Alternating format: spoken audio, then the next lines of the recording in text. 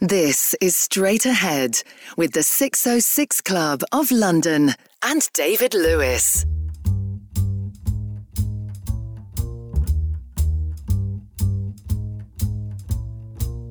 It's been a long and lonely year, but the big man's coming, sack full of cheer. He's got his boots on and his big red hat. He got presents that he gonna dispatch. You can relax, the jolly fat man is back. Well, he don't like to complicate, then read the papers or join debates. He can put a smile back on your face, make sure there's room inside your fireplace. You can relax, the jolly fat man is back. Well, everybody needs a holiday, wouldn't you, if you've been round the whole world in your sleigh? Coming down the chimney, and that's no mean feat. I think you can forgive him if he overeats. We've all been living on the ground. When Christmas morning comes back around, hold on tightly to the one that you love, 'cause here's the moment we've been dreaming of. You can relax, the jolly fat man has come back.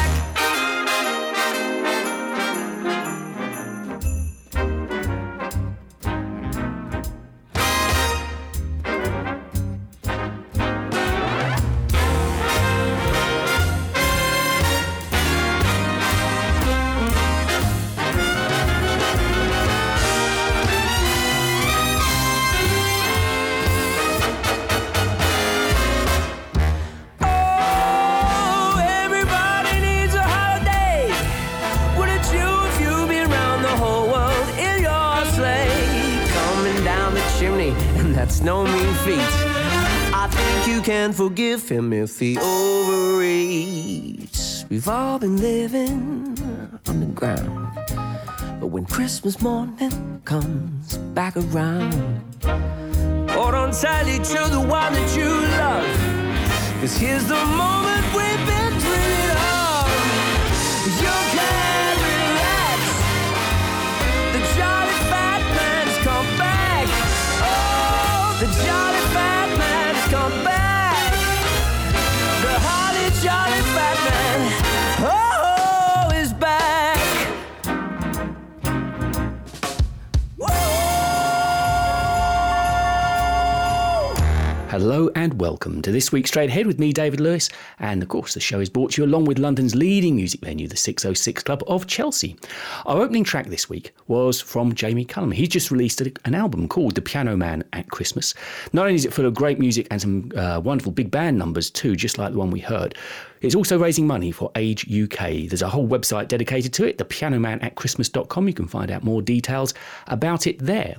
We're going to carry on now, though, with a track from a trumpeter that we had on the show back in the early part of the summer, Quentin Collins, and his album The Road Warriors, and we're about to listen to Oh Look at Me Now.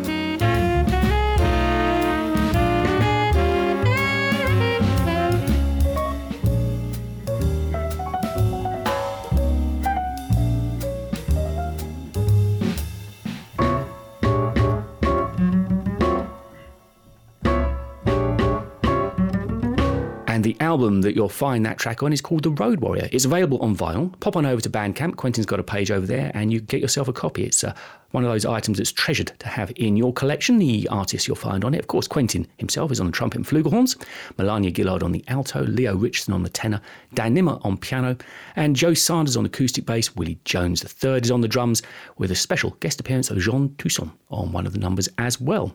The Road Warrior from Quentin Collins. And speaking of saxophonists, as we were just then, our guest on the show this week is Binker Golding. Very hot property right now, and we'll be hearing from Binker in a short while's time. And it's all about the saxman right now. Alex Garnett is due to be with us streaming this week. Things obviously have changed a little bit with the current restrictions that the government have imposed upon clubs once again. But here is Alex, certainly in fine form, with the track I've Got Love to Keep Me Warm.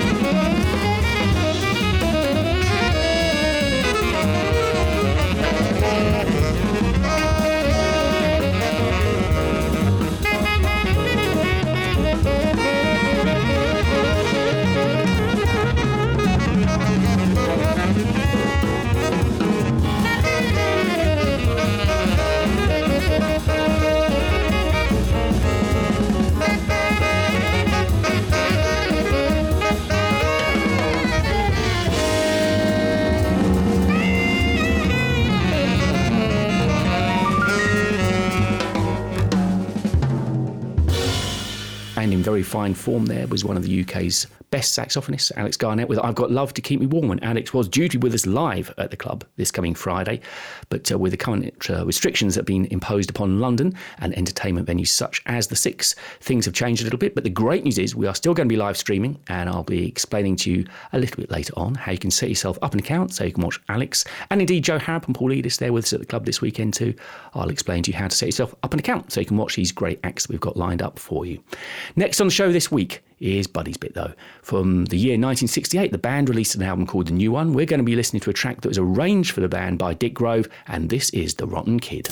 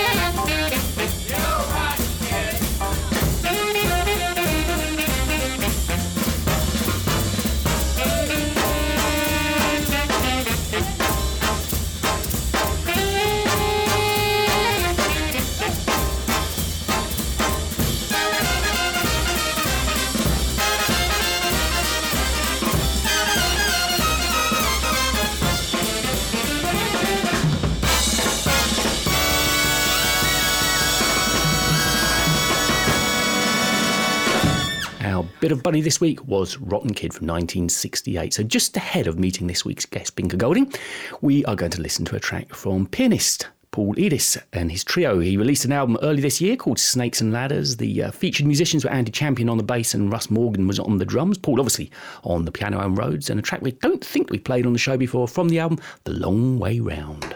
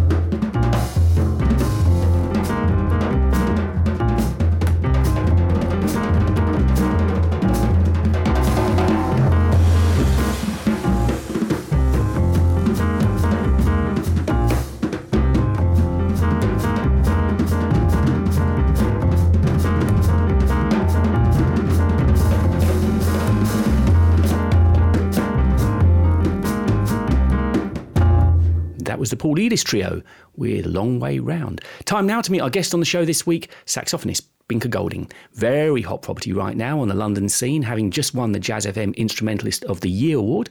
He also released an album earlier in the summer as well, called Abstractions of Reality, Past and Incredible Feathers.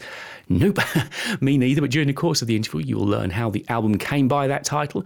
And to start off the interview, we are going to listen to a track from it, which features Joe Armon-Jones, and this is Exquisite She Green. Straight Ahead with David Lewis.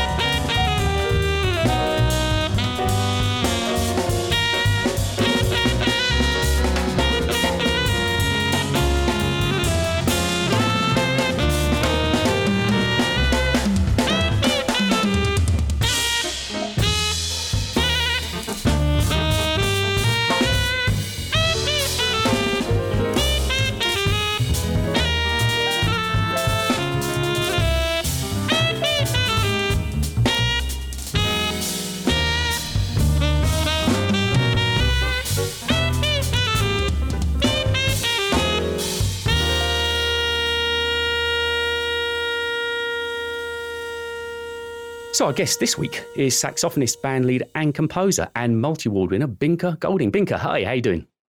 I'm doing well, thank you, David. Well, I suppose that should be our first point of question. Are you doing well? Are you keeping healthy?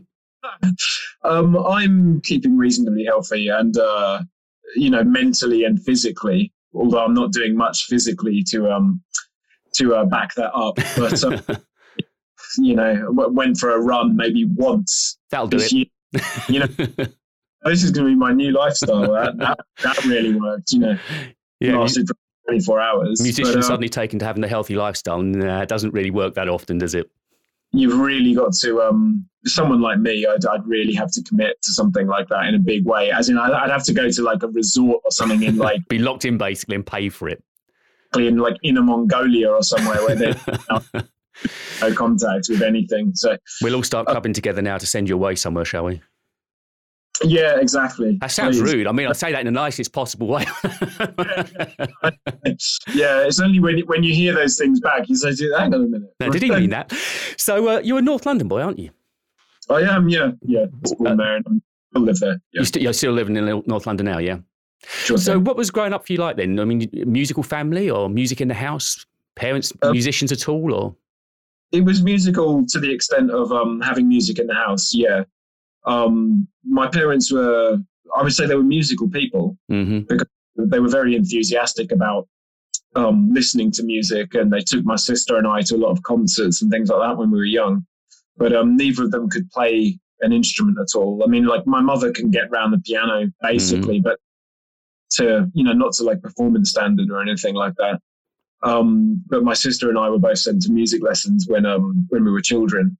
And it stuck with me, and it didn't really take with my sister. But she's still a big music listener as well. So that's been a big part of family life. We've always had something playing in the house, some music playing. So that catalyst is generally all it takes, isn't it? It can just spark the right interest if music's around you.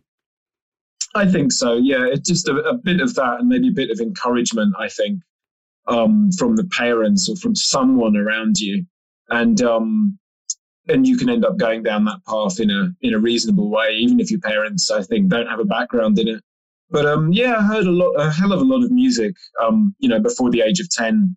So and a really wide variety as well. That was going to be my next question. You said your parents were playing plenty of music. Was it classical and jazz and soul, music of the generation? Yeah, definitely. I mean, there was a lot of classical and a lot of jazz from my dad. A big variety. He had what I would call a pretty low tolerance for dissonance, though. So his taste for jazz and classical music sort of copped out somewhere around the classical. It would have copped out somewhere around 1910. The jazz, it would have copped out around somewhere anything pre-Ornette Coleman, probably. And then wow. Past that, he's like, it hasn't really got any rhythm. Sort of thing. He used to say, "Oh, there's no melody. Like, I need a melody." So needless to say, some of my albums definitely he disappointed him. Some of them. But, my mother, on the other hand, has a high tolerance for dissonance for a civilian. So there was a wide variety of sounds, yeah. So classical and jazz, and Mum listened to the Beatles a lot, and some country music as well. She listened to Bonnie Raitt a lot, and quite a fair whack of calypso music as well, which was interesting in as far as the horn arrangements. I think calypso music, the horn arrangements are really solid, really tight sort of stuff. So I guess it's based around the horn line, I guess, isn't it? Calypso. That was quite an education in a way, actually, as well. I didn't know it at the time, but it was. So those early lessons that your parents sent you to, was that piano lessons to start with? No, I started on saxophone. Straight into sax. Why sax then? Did you sort of display some sort of interest in the horn, or was it parents? No, not at all. I displayed none. I didn't even really know. I knew what a saxophone was, but I didn't, and I knew how to identify one by sound, but I was not interested in playing one at all. I was interested in playing guitar, if any. And that's what I asked. I asked to go to guitar lessons, and my parents said no, because I was a big Guns N' Roses fan at that time, and I still am. as well. Yeah, and at the time, I would have been 8 years old when this all was happening, 7 or 8 years old. So that's when you started lessons.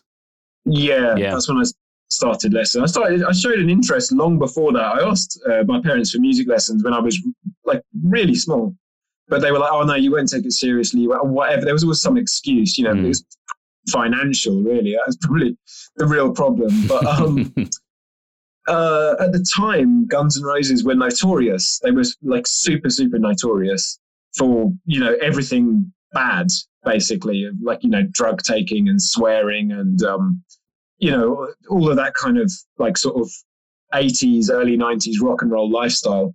And I was really into that as a kid. I really liked that. I used to, you know, dress up as Slash and stuff. And so I wanted to be like them. And so I thought the first step in doing that would be to learn guitar. And my parents were like, no way, no way.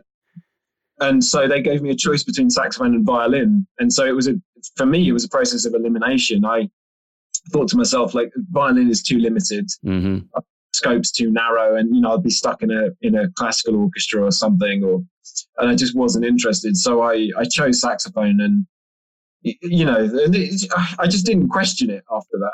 I just didn't really question it. I just was like, okay, this is the instrument I'm playing. Yeah. Like and did it kind of make sense to you? Because oftentimes you can tell somebody's calling by speaking to so many musicians. They kind of find that the instrument, or the instrument finds them, and immediately it just resonates. It makes some sense, and you kind of understand it almost innately. Was that the case with you? It did make sense to me. It was logical. I wasn't a child prodigy or anything like that, but I had like a knack for it. Basically, I had a mild talent for it as a child. So. It sort of fell into place. I had a very good teacher, fortunately, that I stayed with for 10 years, for the first 10 years of my music training. And so virtually through to uni age then? Yeah, literally, like bang on the nail. So from 8 to 18, did classical studies with one teacher. And it always felt logical to me. It wasn't an instrument I picked up and I was like, oh, this doesn't make any sense whatsoever. Ironically, actually, the guitar is like that for me. Like, even now, after doing, you know, composition studies and having a musical education, I have a guitar in this house for composition purposes, and I still can't understand it. I know how it's tuned. I know, you know, that the frets move up chromatically and so on, but I still can't get my head around how the thing works. It's not like a saxophone or a piano for me. And that's exactly what I mean. It was almost like the sax was meant for you, clearly. Yeah. So you learned to read while playing sax then? Yeah, sure, totally. It was all reading. It was really all reading until I was about 13 or 14. And at that point, about 13, I think, I took an interest in improvisation. I got hold of some pieces of paper with blues scales written on them. And I started playing these blues scales. There was no music per se. It was just literally just a scale. And I knew that, you know, okay, this is a scale that you improvise with. And that was it for me. That I really, really took to. I was like, yeah, this is probably going to be the pathway for me. And after that, my interest in jazz and classical music, they ran parallel with each other. And I kept on pushing towards the side of doing classical music as a career. But as I say, I just something about doing things more or less exactly the same way every night, and you know, not being responsible for the notes on the page myself all the time. That I didn't think I could make a full-time career out of that. Whereas with jazz, obviously, it changes every night. You can play the same repertoire and it changes every night, which is, to me, is generally more interesting. That's the world I like to put myself in, and I feel more responsible for the music I make as well. So did it feel, when you began to discover the freedom of jazz, the improv world of jazz, did it feel like something had been unleashed in you, that suddenly you had this whole world of expression that was now available to you? Yeah, it really was a sense of unleashing, actually. That's really the right word. It mapped on perfectly to my personality. It made perfect sense that you should have, you know, a set of notes or whatever, and melodically improvise with those notes in such a fashion that I never ever questioned that. I've taught hundreds of students, whether as individuals or in workshops and so on, and sometimes you come across students and you have to introduce them to improvisation. Sometimes these are adult students as well that have been playing an instrument for many years. And it's surprising the amount of times that they can't get their head around the concept. They understand what you're asking of them, but they can't get their head around the concept of, but, I'll be responsible for the melody. I have to make this up as I go along. How am I going to do this? For me, there was never any question to that. It just made sense perfectly. That's not to say that it was sounding any good. It took like years for it to, for me to really musically make any sense of it. But I was so engrossed in that I just kept on hammering away at it until I could make sense of it, until people kind of would pay to listen. Took years. But So before, actually, I've got a couple of questions in mind. The formal classical training you've been having for a good many years, you say almost 10 years. Does that segue or lead neatly towards understanding jazz? I don't know what the two techniques are like, even from a mouth and a setup point of view, embouchure, the whole thing. I don't know how similar they are. There's definitely similarities. And I think it's a really good basis to have. I think it's a really good fundamental basis to have, because different musicians will vary on this opinion, but I always think there's only really one correct way to play saxophone. Really, like, if I'm honest, it was designed to be played one way. But then the thing is with jazz is, because of some of the sounds and effects that we want to get out of the instrument, I see it as jazz technique. You're layering new things upon the fundamental technique. I always see it that way. So you learn the so-called correct technique, the fundamental way of playing, and then for me, layer new things on top of that. So, for example, in jazz, some of the time I deliberately will play with much heavier fingers on the saxophone, as in I'm sort of more slamming my fingers down to the keys more than I would do in a classical piece. Because in jazz, often you want that articulation. You want some of that rhythm and articulation to actually come from the fingers themselves rather than just the embouchure in the tongue and so on. And obviously there's all sorts of other more obvious things like bending notes and various like growl effects. Growlings, yeah. And now, obviously, as an 18-year-old man, you're leaving North London, off to Middlesex, to University of Middlesex. And that course, was that, it was a jazz course that you took there, wasn't it? Sure thing. Presumably, that really lit your fire, I'm guessing. You're suddenly a young man away studying jazz. You're in London now. You've got gigs around you galore, musicians to go and see every night of the week, a whole musical world to absorb into. Did it really ignite you? Did you think, this is my calling? Yeah, by that point, I made the decision that I would want to be a professional musician when I was 15. Like, I remember exactly where I was in my school, actually. I was in my secondary school. And I remember where I was in this particular room. And so I made the decision that I knew I wanted to do that as a job. I just wasn't too sure what pathway I'd go down. And so I'd made the commitment. I was like, there's no turning back. If I don't do this, I won't be satisfied in life. I'll live a miserable life if I don't do this as a job.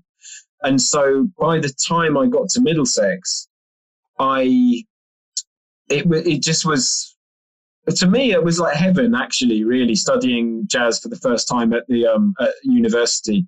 It didn't end up like after 3 years, it didn't feel like heaven at all. It felt like hell. But I was like, initially, I was like, I'm very, very glad to be in a institution where everything was jazz constantly. And a lot of people hated the university environment and so on. I loved it. There was always something interesting for me, whether it was in the lectures or whether it was in the library or something like that. There was always something. So that was enriching for a start. And then, of course, already like being a Londoner, there was so many jam sessions and so on that were consistently happening. I started to go to them in my teens already. So by the time I hit Middlesex, I already had half the ball rolling in that sense. I used to go to jam sessions all the time from about 15, 16 years old. Because they can be a very intimidating arena, can't they, jam sessions? They're full of testosterone, and particularly with horn players and sax players. Sax players are really known for that. It's just like it's a part of the culture, I think, of saxophonists. So I do notice that some of that's dying out in a way. I think people are a bit nicer these days. I think everything's getting a bit nice, and I mean that's a good thing. And maybe there's a bad thing to say about that as well. I think every now and again you need a bit of testosterone somewhere. So there was a hell of a lot of that. And when I was in my mid-teens, my dad used to take me to these places because I couldn't really get into some of them just by myself. So he used to accompany me. And my father and I, we really didn't see eye to eye at any point in our life, really. We didn't really get on massively, but, it's not as bad as I make it sound. But one thing I do sort of thank him for in the long run was he had a very cut and dry attitude of like, well, you're either going to do it or you're not going to do it. So like you can stand on the side. This is what he used to say to me, literally word for word. He's like, I brought you all the way here. You better go on stage and play. You can't. If you stand on the sidelines here now, you're going to be standing on the sidelines for the whole of your life. So you choose. It's one or two. You either go on stage and play and get over it and fit yourself in and maybe make some mistakes, or you go home and kick yourself, and he would like literally like push me on stage, man. Like the first time I ever played in public, I think really outside of school, was at the Jazz Cafe in Camden, and they used to have a jam session there on Sunday. And he literally, must have been about 15, I think. That's a young age to be getting up there and jamming though. It was pretty young, but I'm glad it happened, man. It was like at the time, you know when you want that feeling of when you want to do something but you're too scared to do it. Oh yes, yeah. Feeling, it's and you would have got. It's kind of like asking a woman out for a date or something like that, and you're tripping up. Yeah, you're tongue tied, you're nervous, you're tight. Exactly, and then you don't do it, and you go home and you kick it. Or if you're like me, you'll kick yourself for like a week or something like that. Because I hold on to these things for like weeks, man. I hold on to mistakes for weeks. So in my heart of hearts, I wanted to get up on stage, but I was intimidated. I didn't have the nerve for it. But my dad was very good in that way of giving that sort of a push. And as I say, very, very blunt. That rod of steel, yeah.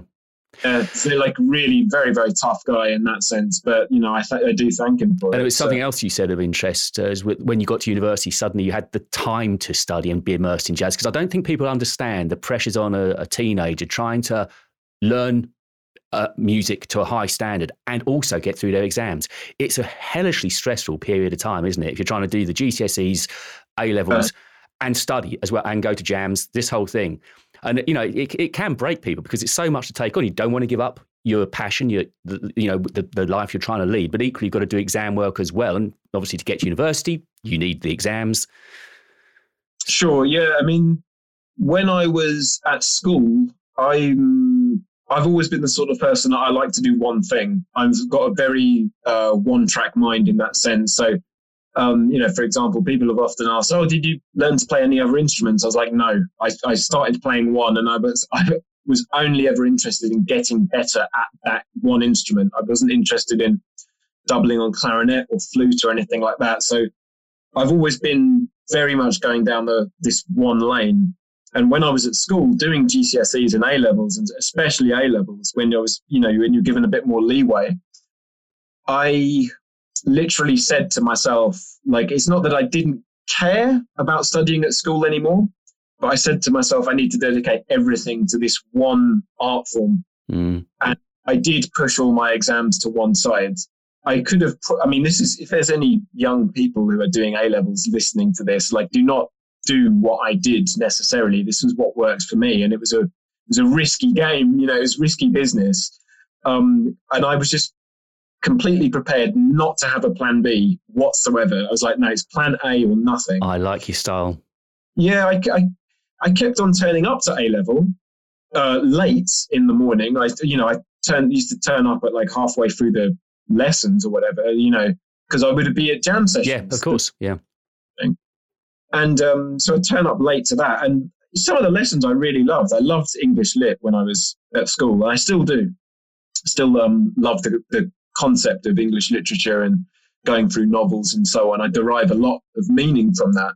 And I turned up to the lessons, but when it came to the exam, I was like, I haven't read this book, because the teachers we had were super interesting. They were very discursive teachers, used to, they didn't just teach the syllabus. They really were like those old school teachers that really spread out, and, they'd teach you the whole history of English literature, the whole era, really valuable stuff. Mm. So I used to be in the lessons, like, really paying attention to what they were saying. But when it came to reading Emma by Jane Austen, I was like, man, I've got practice. Yeah. Yeah, I wasn't going to read Pride and Prejudice.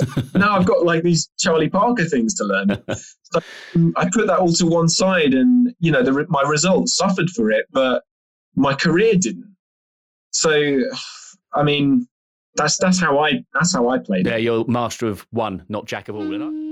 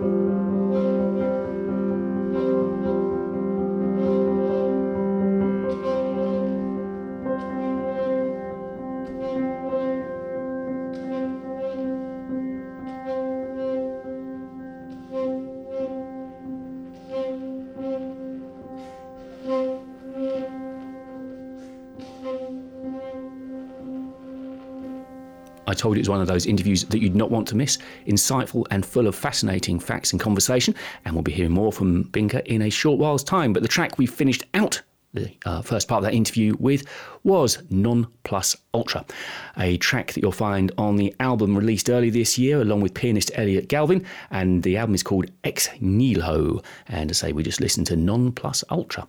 We're going to carry on now though with a fine trumpeter in the UK, Freddie Gavita, and this is the track called Strimming the Ham. You're listening to me, David Lewis, and this is Straight Ahead. Listen online, on DAB and on smart speakers. Straight Ahead with London's leading music venue, the 606 Club.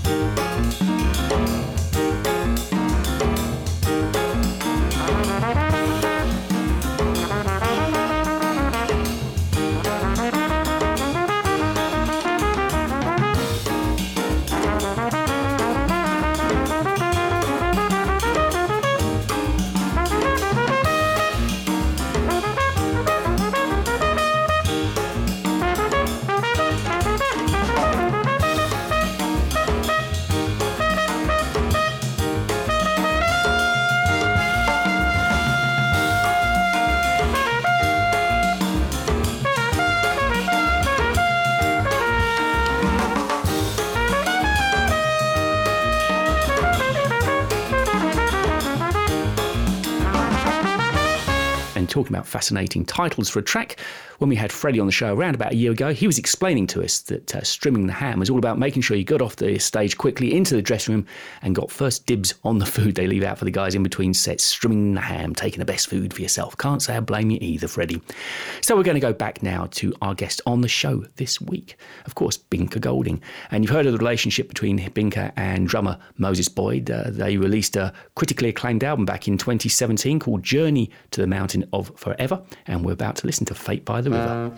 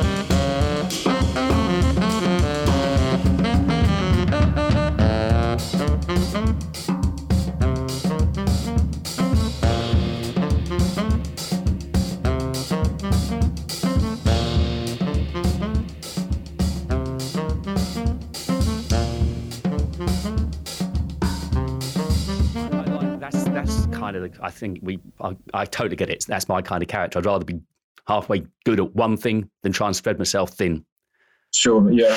So you then went on to do a master's as well, didn't you? That was at the Guildhall. Yeah, exactly. So after Middlesex, I went immediately from school to Middlesex and immediately from there to Guildhall, which ended up being 4 years of jazz studies. Another 4 years? Yeah, sorry, 4 years in total, yeah. So 4 years in total. So, and then I left Guildhall in 2008 after gaining a master's from there. And that was a lovely experience. Like Guildhall, they really worked me to the bone there. Was it the polish that you needed, you feel, after the degree, getting the master's? Did it add another layer to you? It definitely did. It definitely did add another layer to me. And my thing then and still is now was I just wanted to learn everything. I wanted to learn if I was, spending time on my craft, I wanted to know everything about my craft. Mm. So I felt to myself, well, these master's degrees, they must exist for some reason. There has to be something after the degree that someone's not telling me. I want to know what it is. And so I went. And sure enough, there were things that they weren't, that they hadn't told me on the degree. I was glad I went, yeah. And it's translated to your performance as a player, not just in technique, not just in, say, history or melody, actually as a performer. It enhanced you. Yeah, actually as a performer. And I would say Guildhall, particularly at that time, especially as a composer as well. And a lot of that was down to Scott Stroman, who was head of jazz composition there at that particular time. I know Scott still does work there, but I'm not sure what his role is at the moment. But I got on really, really well with Scott. He, became like a real kind of mentor figure for me. And I gained a lot from being in his class compositionally. Yeah, and he was just a general, all-round nice guy. So. And was it around that time that you began to form your association with Moses, drummer Moses Boyd? Was that through the Guildhall that you picked up together? I think it was just after that, maybe 2 years after, or a year after. It goes into a bit of a blur, but it would have been just after Guildhall, I think. Yeah, that's when I really started working with Gary Crosby closely and doing a number of things with Tomorrow's Warriors in one way or another. And Moses and I met pretty early on in our Tomorrow's Warriors experience. Yeah. And of course, you two won a MOBO together as well, didn't you? That's amazing. It's still when you put that one in context, it's a funny one to think about, I must say, because that album. We put everything we could into that album, but I never believed that first Finger in Moses record was going to do what it did on paper, at least. So, yeah, that was really something. And winning something that's high profile as a MOBOs, does that catapult you into a whole new different level of availability? The gigs you were getting, festivals you were getting. It did change all of that. Yeah, it definitely did change.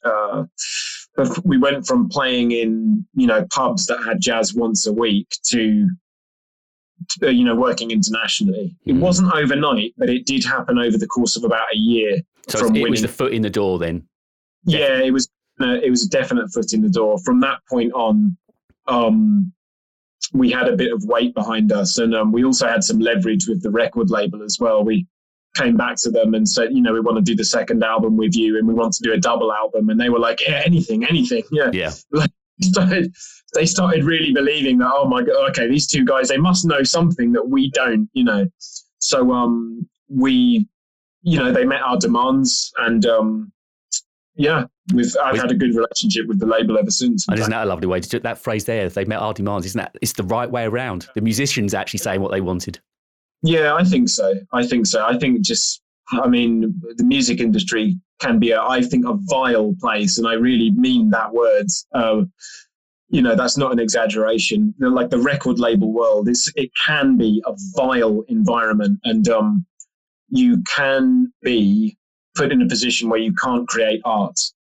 And when you're in that position, to me, it's over. I'd rather not do it. I'd rather just play gigs and do what I wanted to do and not release anything if I was restricted. Through both your masters and your degree, was there any point of that education that taught you how to, I'm going to say behave, that's a wrong word, but how to how to portray yourself in a record industry world, how to make sure that you weren't put upon, how to go in and say, look, this is what we need. It is a behavioural thing because, as you say, it can be a horrid place to be, and I'm assuming they can often take advantage of somebody new on the game. Oh yeah. So still, people are being taken advantage of, and I've heard a few stories in recent times. Luckily, of them, none of them have involved me. But my degree courses, that was not an aspect of either of them. They were performance-based. Performance-based, yeah. There was no, if there was a module for that, I didn't know about it. I didn't get to turn up to it. But so you had to learn that the hard way, on the cold face. Exactly. Yeah. I learned that on the job. Basically, I learned all of that sort of side of it on the job, and I've got a few friends who are very accomplished musicians who did like pop degrees and things like that, and things at Drum Tech and all of that, those sort of places. And those guys know way more about that. Those guys come out of those courses, better prepared. Musician courses, knowing how that world works. Whereas I think a lot of jazz musicians and classical musicians, people that study in conservatoires and so on, they don't even know what a point on an album is, let alone how many they're supposed to have. So yeah, if you don't learn the law, you can get screwed. Right. So another big point to make to any young musicians listening is understand that side of the industry. Learn the literature, get the literature. There's a couple of good books that have been written on this stuff that get updated every now and again. And they are worth the read. Yeah, read the literature and read up on the court cases that go down because they're really fascinating, some of the music court cases. And so we mentioned your Mobo early on, and through your career, you've had a decent amount of awards bestowed upon you, a couple of Jazz FM awards, the Parliamentary Jazz Awards, and this year, Best Instrumentalist from Jazz FM. Yeah, that was. So how does that go down? Do you kind of know in advance you're going to win, or they just say that you've nominated, or? I knew like about a week before the announcement of the nomination that you'd been nominated for. Yeah, that was So they send me that information. They're like, "Oh, you've been nominated, but don't say anything." Right. Yeah. So that was a nice surprise. I didn't know that was coming at all. I mean, I put my back into every show I do. I really believe in doing that, but I didn't necessarily think that I would have been shortlisted or even win that particular award. I didn't see that coming. Because, of course, it had to be an online presentation award this year, didn't it? Yeah, I mean, initially when the nomination happened, that was actually pre-coronavirus. Oh, was it? It actually looked like everything was going to be normal. And then they were like, oh no, like we can't hold this in Shoreditch Town Hall. And so they were like, okay, we'll delay it. We'll see what happens. Maybe we can do it in the summer. And then they couldn't do it. And it kept on getting delayed. So they kept me in suspense for like 6 months or something like that. Whereas usually it would have been like a month, but it was like 6 months. I was just like, just tell me already. Like, just say. Like, put me out of my purgatory. Just tell me. Yeah, exactly. And of course, I'm looking at the release of your album last year, which is a fascinating. I love titles. And this has got to be right up with the best of them. And it's Abstractions of Reality, Past and Incredible Feathers. That is some title. Yeah, explain. I'm going to sit back now and just let you explain that one to me.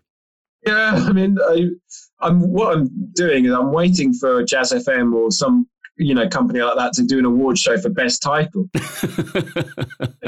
Maybe Straight Ahead can do that. Yeah, finally do. Hopefully, I'll be in the running or something like that. That might be an easy one to get for me.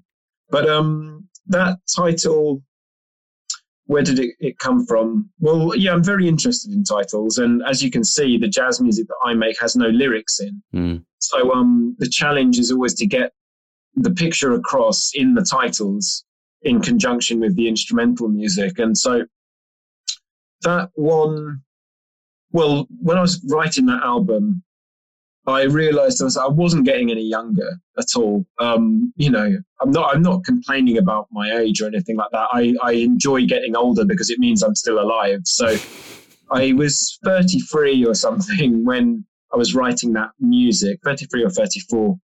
And I was like, oh, really? Has all those years gone past? Really? Am I that old? Because all of the reviews and stuff, they're like, oh, yeah, this new young London jazz scene. Oh, Binker Golding must be quite young. I'm like, I'm not as young as these people think.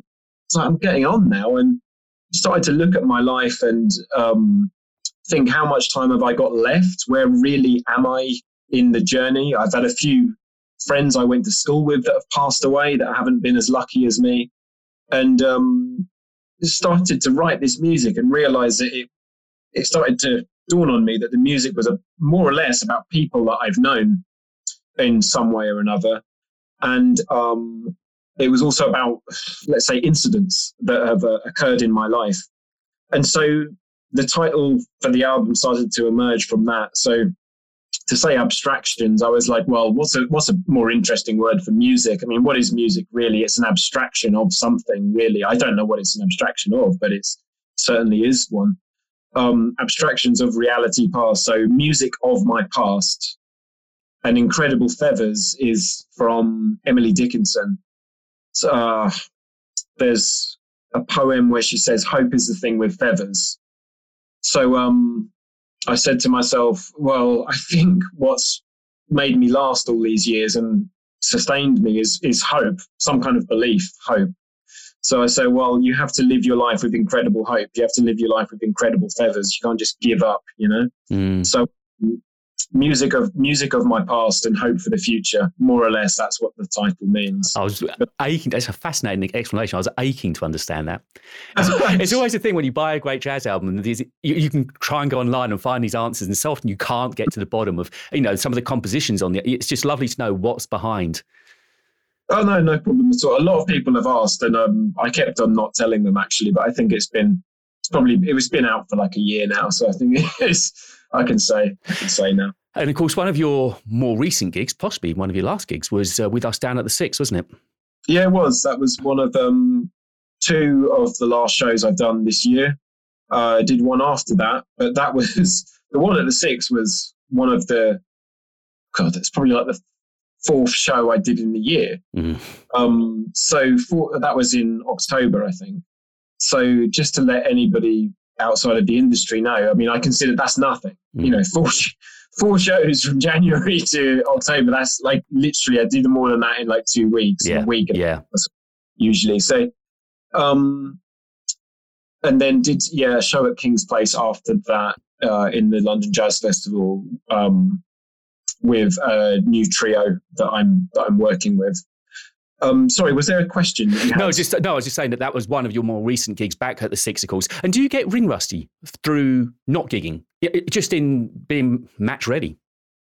There's a degree of that. Yeah, I do practice continually, whether I've got shows or not. I always practice. I think there's always room to move into. There's always something to learn for me. I've still got plenty of stuff to study on saxophone, so I do keep that in shape.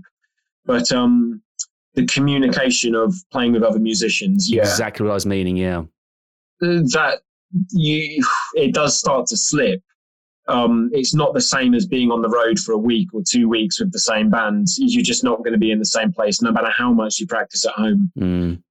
It does come back to you very quickly when you're on the show, but so the good old muscle memory does work. Yeah, it does kick in. The adrenaline does kick in and so on. But it's not quite the same. No, it's not the same thing. Exactly what I was meaning, yeah. And how's the diary beginning to look now? Are you beginning to get promoters and clubs talking to you a bit more about the possibility of gigs? I've got one show next week on Sunday. Well, we're doing two on the same day in the Jazz Cafe on Sunday, the 13th. And that will be my last one of the year. And for next year, I think my agent was talking that there was one or two abroad. But I'll be honest about it, man. It's not like there's an influx of gigs that are coming in to my agent at the moment, whether they be in Europe or in the UK. No, at the moment, I'm not seeing any sort of like massive bright signs of, after March 1st, we're going to be fine. And, we'll book you for this festival and that one over here. Is like, no, not at all. What I'm hearing is a lot of silence.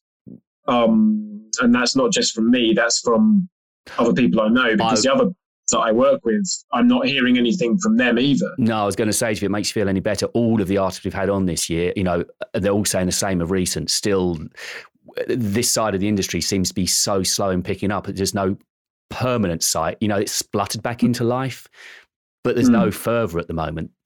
So yeah, exactly. I know it's tough times for you. I know that. So, any plans on recording more while this situation's like it or not?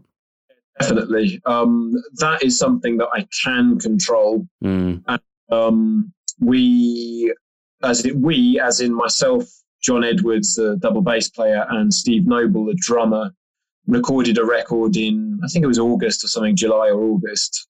We recorded a free jazz trio album, which will be released in March next year, or approximately March, April, I think, next year. So that's coming out, which I'm very, very, very proud of the music, and I'm very proud of the fact that something will be coming out. I like to release regularly. I think I like to have a decent output.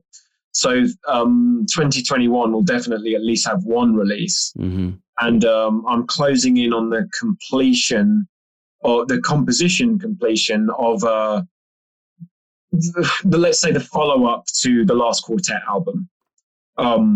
It's not a sequel, but it's another straight ahead jazz album, contemporary jazz records. There'll be a guitarist on there in addition to piano, but it will be in a similar vein to Abstractions. So there'll be a follow-up to that, so to speak, and I'm looking to get that recorded next year as well.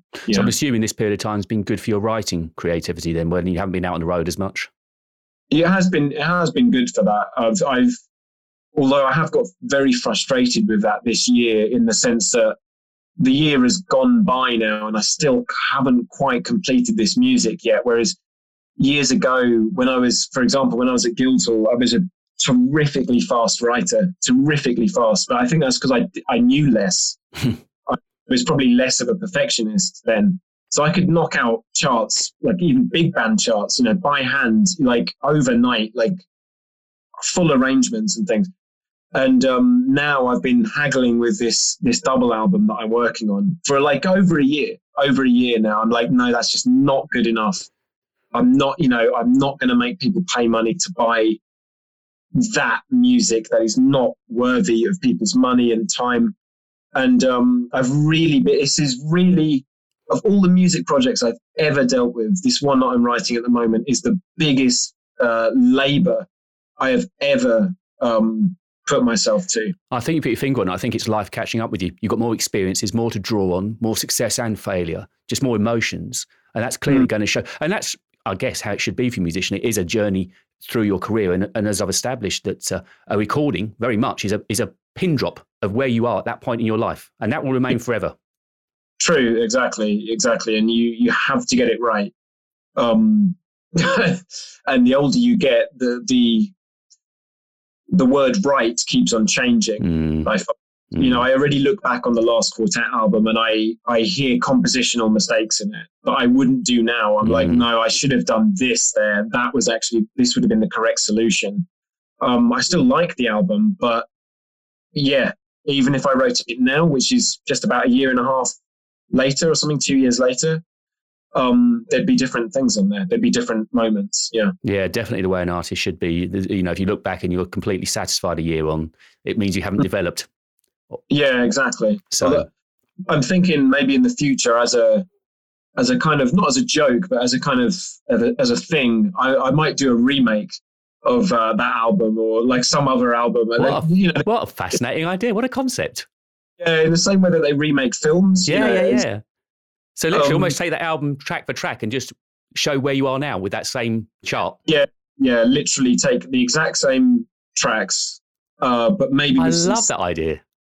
Additional differences, like what I think are improvements, revisions, and same order, same title, but as a remake, and maybe even the same lineup as well, if I could get this. And of course, as we said, jazz is the perfect form for that, because it's never going to be the same anyway on a given day. I love that idea. I've never heard anyone suggest it, but it resonates with brilliance to me. Heard it here first, so hopefully you'll that idea. I've got the A&R men behind me. They heard it. Don't worry. sue them for intellectual property or something. So before I let you go, let's just let people know where they can find you. Nice and easy to find. Man Like Binks on Insta and on Twitter. You're binkergolding.bandcamp, which is obviously a great place to get your music from. And, Sure. And on Facebook, it's simply Binker Golding. You're really super easy to find. And on your website as well is binkergolding.com, isn't it? Yeah. So, and it's, yep, you can get your albums direct from you. And we always mention this, it's best to try and buy them directly as they can so the money goes to you. Because these albums are not cheap. Worth more to us that way, yeah. Absolutely. Well, you said you might be releasing something next year, Binker. If it's okay with you, I'll maybe pencil in another return visit. I'd love to talk to you some more. No problem at all, yeah. Anytime. I've loved this. I've loved chatting to you. You've really lightened my day, and your view on music, it's got such an energy and a verve to it. You've got a great take on the way the music industry should be going and, where you want to be as a musician as well. No, thank you very much. I try to keep I try to look up at the stars, but keep my feet firmly on the ground. Yeah. It comes through. Binker, thank you so much. Thank you. Thanks for having me. That's fascinating. Thank you, Binker.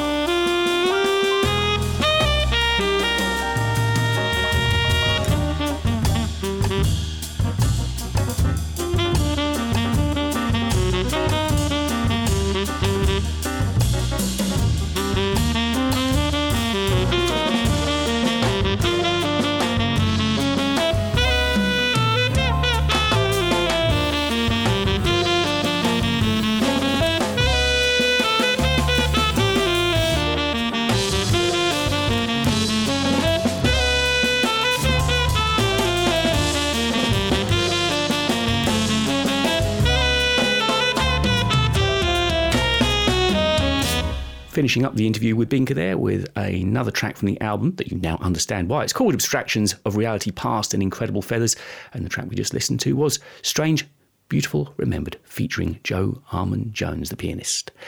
So let's have a little look at the gigs that are coming up as a live stream. Now, to create yourself an account, it's dead simple. Just go over to 606club.co.uk. You can create yourself a free account there, and then as and when the gigs come along that you want to watch, you simply pop into your account, pay the price of a drink, really, and you can watch all these wonderful acts in high def with great audio too from the pleasure of your own home. So as things stand at the moment, my co-host, and I'll be talking about Jo in just a moment, Jo Harrop, she is down there with Tony Kofi and Paul Edis live streaming this week. We've got Alex Garnett, who we heard from a little earlier on. Both Mo Pleasure and Gwyneth Herbert all due to be streaming with us over the next few days. So get that account set up and enjoy some fine music. And I mentioned about Jo Harrop. Well, we've decided we're going to bring our show forward just by 1 week. So this month you can enjoy us on Christmas Eve and particularly on Christmas Day as a podcast. It is 100% Christmas, including Jingle Bells, supplied by Jo, and Christmas jokes as well, also supplied by Jo. So I hope you can join us next week on Straight Ahead for that. Now, one of my favourite artists of the moment, Sandra May Lux, who's just released a fantastic album called Happily Ever Now, has also released a Christmas single, and we're about to listen to Where is Christmas? If you want to know what's happening at the 6, check out the website at 606club.co.uk.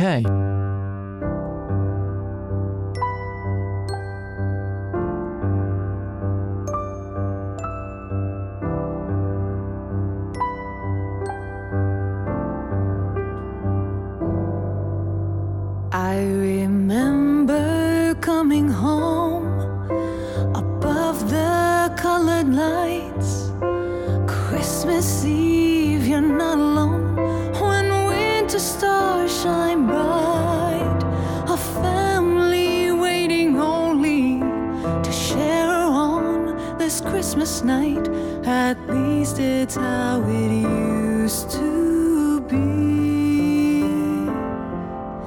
The magic as the snow brightens up the shortest day, and flaming candles show when red-faced children come from play that love can really grow, and not just on Christmas Day. At least it's how it used to be. So come on back Christmas with carols and with bells, and raise every glass to a newborn first Noel. 'Cause starting from today, we're gonna find it somehow. Can someone in the silence tell me where is Christmas now?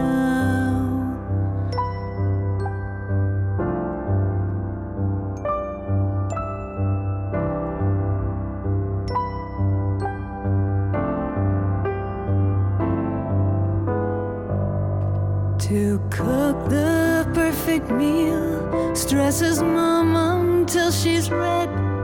Dad says it's no big deal, their marriage hanging by a thread. But then at last they're free, the dinner's done, the kids in bed. At least it's how it used to be. So come on back Christmas with carols and with bells, and raise every glass to a newborn first Noel. 'Cause starting from today, we're gonna find it somehow. Can someone in the silence tell me where is Christmas now?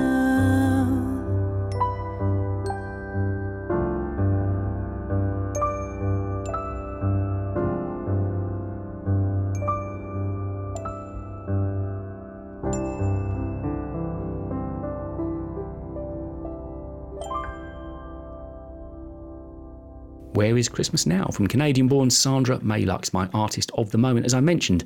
And although Canadian-born, she's now living in the UK, in London, in fact, and in the early part of lockdown, April and May, recorded an album which was released about a month ago. And it's called Happily Ever Now. And being that time of the year, if you're looking for those last few elusive gifts, then I reckon buying that CD from Sandra May would make any music lover in your life very happy on Christmas morning. I know if I was to wake up and find that in my Christmas stocking, I'd be smiling from ear to ear.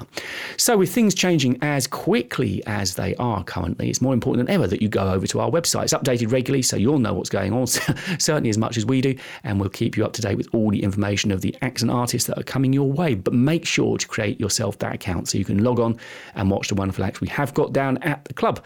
Dead simple to do, and it's all in HD and great audio quality too.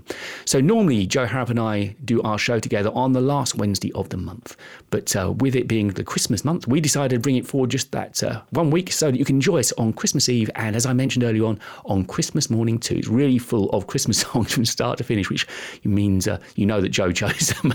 She's got an extensive Christmas library, so I hope you can join us next week on the show for that. But as we come to the end of this week's Straight Ahead, I just want to say a huge thank you to Binker Golding. A wonderful interview, I'm sure you'll agree. Don't forget, check out Binker on all his social platforms, and most importantly, go and check out his albums on Bandcamp and buy them and support the artist that we just heard from a little bit earlier on. Binker, thank you so much for your time. So an album that has been receiving wonderful critical acclaim everywhere is Gabriel Latchin's current Christmas album called I'll Be Home for Christmas, released on the 4th of December, featuring musicians Josh Morrison and Dario Dallecci.